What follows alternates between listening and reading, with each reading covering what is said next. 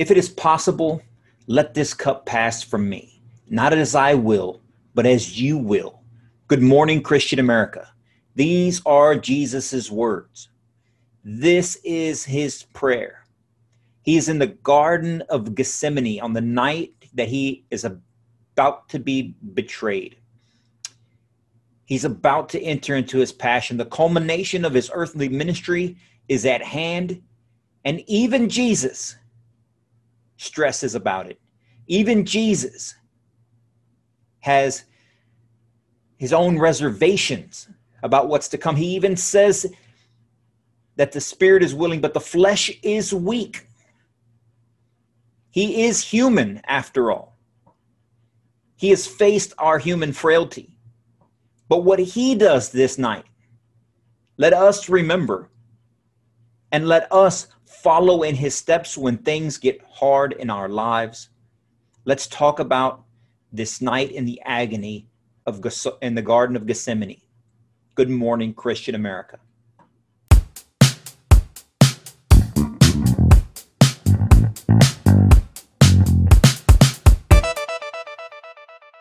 And so, good morning, Christian America. Eddie here, as always, representing the Christian American revitalization effort. We want to remind you guys, the Christian American community, all the supporters that are out there, the multitude of you guys, of believers. We appreciate you. We can't say that enough. What we do here is for you and for the community writ large. We are trying to build an engaged community of believers. People who seek the kingdom first and not all the earthly trappings. People who seek Christ in their lives, in each of our lives. People dedicated and trying to be dedicated daily to living a righteous life, living a life in Christ, helping one another, loving each other as we love ourselves, loving God, trusting God, having faith in God with all our heart, mind, soul, and strength. These commandments that Jesus gives us. It's you guys that are going to make believers of many nations. It's you guys, it's us, it's the followers, it's the believers in Christ, it's the disciples, it's the evangelists, it's us. There's no one else able to do it. Jesus works through us. He lives in us.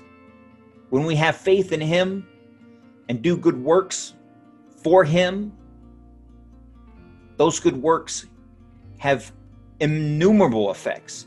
And they're immeasurable effects. We can only see them and experience them. It's hard to calculate them. That's why you're so important. That's why it's important that you stay engaged, that you seek the kingdom and be evangelists for Christ. So what we try to do here on this podcast is inspire you, educate you, inform you, give you a taste of Scripture, unadulterated, unfiltered. We're going to listen to Scripture. And I'm going to show it to you. I'm going to read it to you verbatim. That way you understand, you see what's going on at this time, and hopefully you take something away from it. Hopefully, and not only do you take something away to think about, but you take away something that you're inspired about, that gets you to talk to your friends, talk to your families, talk to those in your neighborhood, talk to those in whom you work with, to tell them the good news. That's what it is. Speak the good news. This world, my friends, is filled with good-for-nothing news. Good-for-nothing news fills the airways. It fills the radio station. It fills a TV station. It fills social media. We are the antidote to that. The good news is the antidote to the good-for-nothing news. And so we ask that you be involved in the community. We ask that you participate in the community. We ask that you click that little share button or click that little subscribe button and the bell if you're watching this on YouTube. Subscribe to the podcast, either the audio only versions, wherever they have podcasts, Apple Podcasts, Google Podcasts, Spotify, and wherever. Subscribe to the YouTube channel so you catch this video every Monday and Friday when it comes out. Like the Christian American community page, whether it be on Instagram, Facebook, Twitter, Parler. All my people, all the people and the followers on Parler right now, that community is growing exponentially over the recent few months. Thank you guys. Thank you guys for being involved. Thank you guys for spreading the message. Thank you guys for echoing the stuff the content that we try to put out. And again, this content isn't about me. It isn't about one person, at least not one earthly person. This content is about Jesus. It's about living our lives towards him. But we can't live our lives in the example that he set. We can't, experience or take away from his experience in order to live by it and to inject it into our lives if we don't know what's going on, if we don't know what he did, if we don't know what he said, if we don't know what he taught, if we don't know what he went through. And so that's what this podcast is about. The Good Morning Christian America podcast is just that. It's trying to get you up in the morning, get you started with a good morning, a good news morning here in America, and find out and discuss what is going on in this world at this time that affects us as a faithful community. That's what we try to do here every Monday and every Friday. And we could not do it without each of you. You guys are an engaged group. You guys are well-tilled ground, well-tilled soil, just waiting to be planted and to be watered so that God can grow and bloom, good fruit inside you, that you may do those works. You understand it, but you only understand it because somebody brought it to you. And you in turn have to turn around and bring it to others. And that's what we encourage you to do today. But today's podcast, we're going to pick up where we picked up last Friday, where Jesus is entering into the time of his passion. He has just completed the Last Supper.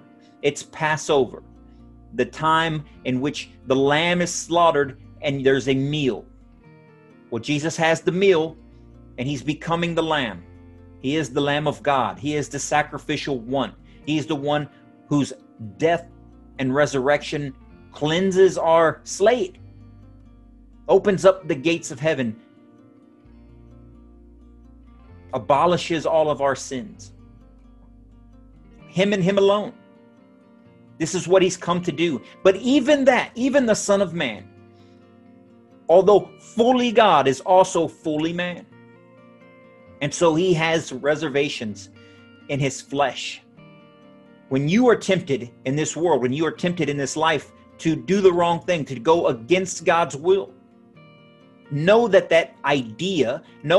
temptation is there for everyone. But what we have to do is recognize that it's not on us. It's not our decision. It's God's decision. We know that because, again, Jesus tells us that. And he's going to tell us that as we look at this scripture today. So I'd ask that you turn your Bibles to the book of Matthew, chapter 26. We're going to start on verse 36, where Jesus is in the Garden of Gethsemane with his disciples. And this is what happens. So in verse 36, it says that then Jesus came to them to a place called Gethsemane. And he said to his disciples, "Sit here while I go over there and pray." He took along Peter and the two sons of Zebedee, that's James and John, by the way, and began to feel sorrow and distress. He said to them, "My soul is sorrowful even to death. Remain here and keep watch with me." He advanced a little and fell prostrate in prayer, saying, "My Father, if it is possible, let this cup pass from me. Yet not as I will, but as you will." When he returned to his disciples, he found them asleep. He said to Peter, "So you could not keep watch with me for 1 hour? Watch and pray that you may not go under the test, that you may not undergo the test. The spirit is willing, but the flesh is weak." Withdrawing a second time, he prayed again, "My Father, if it is not possible that this cup pass without me drinking it, your will be done." Then he returned once more and found them asleep, for they could not keep their eyes open. He left them and withdrew again and prayed a third time, saying the same thing again. Then he returned to his disciples and said to them, "Are you still sleeping and taking your rest? Behold, the hour is at hand when the Son of Man is to be handed over to sinners. Get up, let us go. Look, our betrayer is at hand." Listen to the agony. Listen to the stress. Listen to the anxiety that Jesus has over what's about to take place. He has known this from the beginning. He's known this throughout his ministry. He's known this since he was a child. He's known that this day is coming. And he's probably reflecting in those times of prayer all the good times that he's had on this earth. The times with his mother Mary and his father Joseph, the times with his friends growing up, the times learning to be a carpenter with his father, all the people in his community, everything that he knows is flashing through his mind. You could just imagine that. Knowing the responsibility that he takes upon, that he has upon his shoulders. And he's distressed over it. He's stressing over it. Even in this stress, this is the same stress that you and I feel, although our circumstances are not quite as dramatic. But we feel this tension. We feel this stress. We feel this anxiety as to what we're doing. Is it right? Are we giving it all we got? Are we doing enough? Whatever that enough is. Are we on the right track? Are we raising our children right? Are we doing what we are called to do? Am I being a good neighbor or not? All these thoughts, all these anxieties, all these stresses, all this pressure. Jesus feels this. He's experienced it. That's why he came as man, to show us that not even he can escape our human frailty. Not even he. He feels pain. He feels stress. He feels empathy. He feels sorrow, the passage says. You can even see he feels a little frustration that his disciples can't stay awake with him. He needs that friendship. He wants that comforting.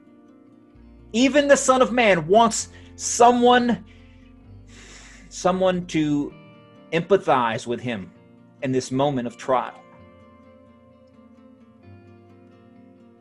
So when you feel this way, know that Jesus felt this way too. But through all the pain he's about to endure, through all the suffering that he's about to endure, for all the mental agony that he's currently going through, all the sorrow, and dare I say fear that he's experiencing, what does he do? Your feelings and your reactions, sometimes you cannot control them right away. But what you do, the actions that you take after that, you do control. Your mentality that you take on after this fear, you do control. What does Jesus do? First, he prays. By God, we should all. He prays to God. And he asks for help. Fully recognizing as well that it's God's will that needs to be done. It's God's will that needs to be done in his life, in his earthly life. Let us recognize that it's God's will that needs to be done in our lives. Although the next few moments, although the next few days, although the next few weeks, although the next few months, heaven help us, although the next few years may be difficult in our lives, they may be painful, they may be stressful, They may be difficult. You may lose friends and family. You may have your faith tested. As difficult as they are, know that God's plan is greater than any plan we could ever design for ourselves. I'll say that again. God's plan is greater than any plan that we could ever develop ourselves. Jesus even knows this, still taking human form, still taken in human form. He says that God's will be done. Yes, the spirit is strong, but the flesh is weak. Paul talks about the flesh mindset and the spirit mindset in later letters of Scripture. We are called not to be of the flesh. What does Jesus say the flesh is? He says the flesh is weak. Why? Because, as Paul says, the flesh gets tempted. The flesh gets tempted with worldly and earthly trappings. But he says the spirit is strong. Let our spirit be strong.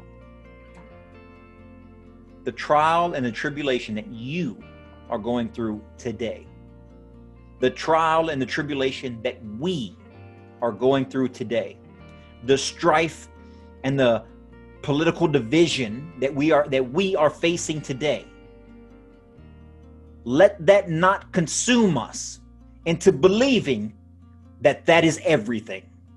The pain that you feel today, the stress that you feel today, the anxiety that you feel today, the hunger that you feel today, the anger that you feel today, whatever it is that you are struggling with today, let that not be understood as being everything, because it's not. I can promise you it's not. It's going to be difficult, yes. There will be pains, yes. There will be trials and tribulations, yes. There will be challenges and obstacles, yes. But ladies and gentlemen, God has a plan. And although the flesh may be weak, I ask that your spirit be strong. And the only way you can strengthen your spirit, the only way that you can strengthen your faith, is to find the Word of God and cover yourself in it. Embrace it. Hold it close. Read it. Study it. Meditate on it.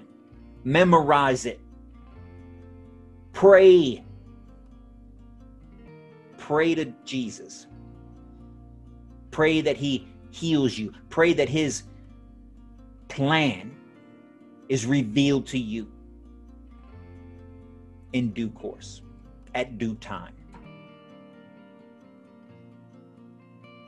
Why do I say this? Because it's exactly what Jesus does. In this time of significant challenge, He prays to His Father and He asks that His Father's will be done. With all of His friends falling asleep, not understanding, will eventually scatter in a few passages. We'll cover that. Jesus stands alone. And He does it for you and I. And He recognizes, as we should recognize, that God's plan is what we should be calling for. That to be wise in His eyes and not our own. As Paul says that in Romans chapter 5, that we are called to glory in our sufferings, because sufferings produce perseverance. That perseverance, that resilience produces character. The character of a good person. The character of a strong man or a strong woman. The character of a good husband or a good wife or a good child or a good mother, or a good father, a good community member, a good elder in your church. That perseverance makes good character. And that good character brings about hope. Hope in the everlasting life. Hope in God Almighty. Hope in Jesus Christ. That is how we overcome the challenges that we are faced with. That is how Jesus overcomes this. And we all know how that turned out. So I encourage you today, this Friday, think about this passage. Reread this passage in whatever translation that you have.